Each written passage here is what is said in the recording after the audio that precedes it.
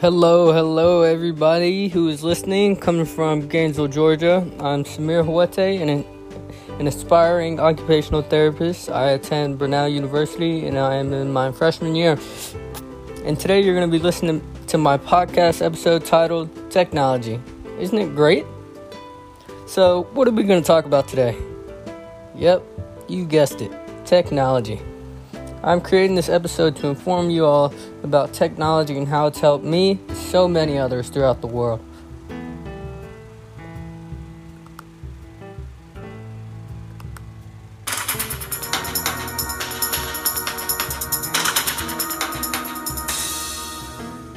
Moving on to our first subject, we've got humans without technology.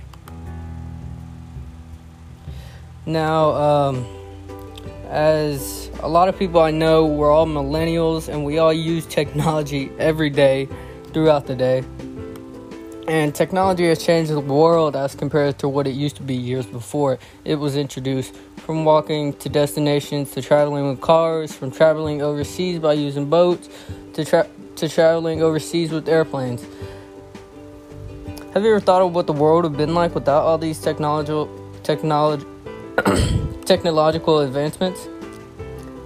This podcast is going to show you how life would be without the modern technology, and after that, I'm sure you will appreciate technology. First, communicate by letters. Without technology, before you can communicate with somebody outside your town, you need to go and buy paper, write your letter, and send it to the post office for them to mail it to the recipient. All the while, this could take over 3 months before your recipient receives your letter. After that, it's going to take another 3 months for you to receive a reply from the sender. Imagine that you're sick and you need help from your elder brother who's outside you locally. What do you think will happen to you by the time you get that reply? You would have been dead by the time the reply comes. Currently, you compose an email in less than 30 seconds, and the recipient will receive it in their email in 30 seconds. This means that comparing it with 6 months in the olden days, you can send and receive over 1,000 emails. Traveling long distance with animals. In the olden days, before you can travel a long distance, you needed to have an animal you could sit on. The most commonly used animal were horses, donkeys, and probably some other ones. Can you imagine how long it would take to travel on a horse from, let's say, Gainesville to Atlanta? Quite a while. It took travelers days to travel this distance on several occasions. They had to stay in the wilderness overnight. Because of this time it took to travel, also for the animal to rest. Medical equipment. Without technology, there wouldn't have existed some current medical equipment that is used today. For example, can you imagine what the world would have looked like in the coronavirus pandemic without technology? How would they have been tested? How would people in critical care be taken care of? Technology has indeed made a positive influence on the health sector all over the world. And if you are put on a ventilator or samples are being tested, we have technology to thank for. Moving on, poor education.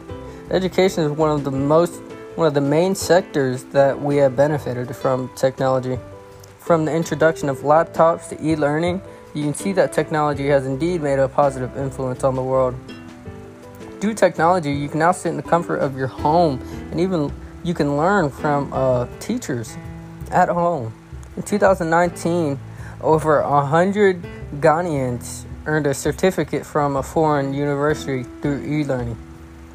How this would have existed without technology? Next, my favorite portion, no electricity. Finally, where would we have gotten electricity in the world without technology? In Ghana, for instance, over 60% of the population has access to electricity and can use it for their day-to-day activities. Also, almost all the major companies in the world use electricity in one way or another. Some of these manufacturing companies, food processing companies, media companies, sports, etc., All these companies wouldn't have existed without technology. If they all exist today, we have to thank technology. According to Statista.edu, among the largest online markets in the world, the United States ranks third with over 313 million active internet users nationwide. As a global hub of technological innovation and home to some of the world's leading internet companies such as Microsoft, Google, Yahoo, etc. These search engines not only make it quicker to reach endless resources, many of them give you the option to filter out the bad from the good. And you can even choose resources that are primarily for scholarly use. Freeman Dyson, known for his work in quantum field theory, quotes, "Technology is a gift of God. After the gift of life, it is perhaps the greatest of God's gift.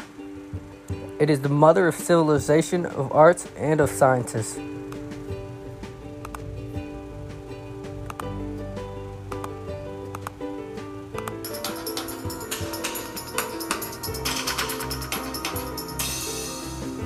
Moving on to our next topic, we have how technology has helped build society. One aspect of technology that has had a great impact on society is how it affects learning.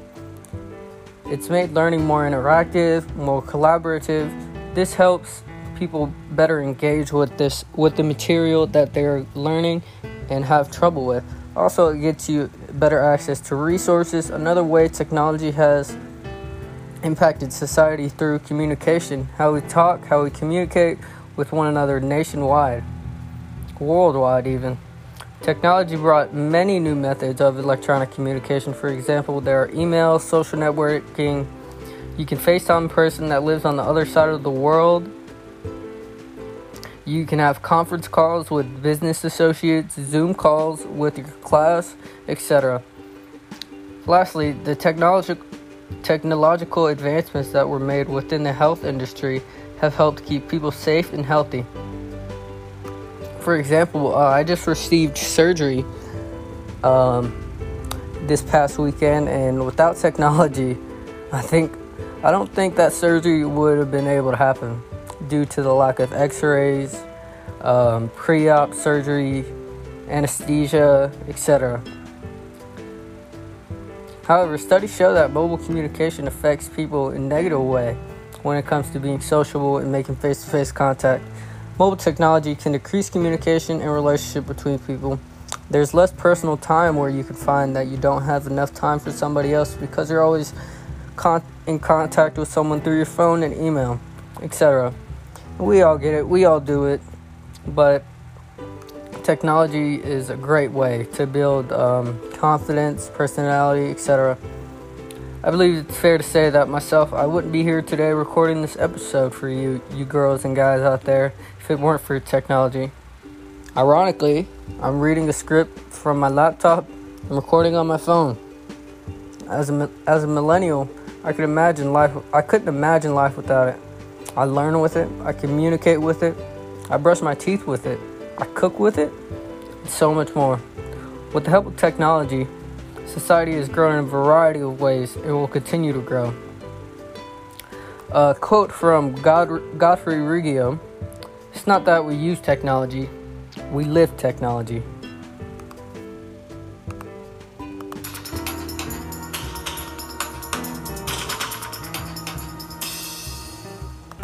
Moving on to our next section in the episode, we've got where technology is going in the future. Hey everybody, Seth Campbell here with the New Segway Says podcast. When we think about 2050, it seems like it's ages from now on, and we imagine a completely different world. But in reality, it's just 30 years from now, and we can already know what will be possible to have by that time. We have a lot of environmental, social problems, and let's see how technology may solve them by 2050. Tech of the future, nanobots. Engineers of this technology believe that by 2050, nanobots will plug into our brains straight into the cloud.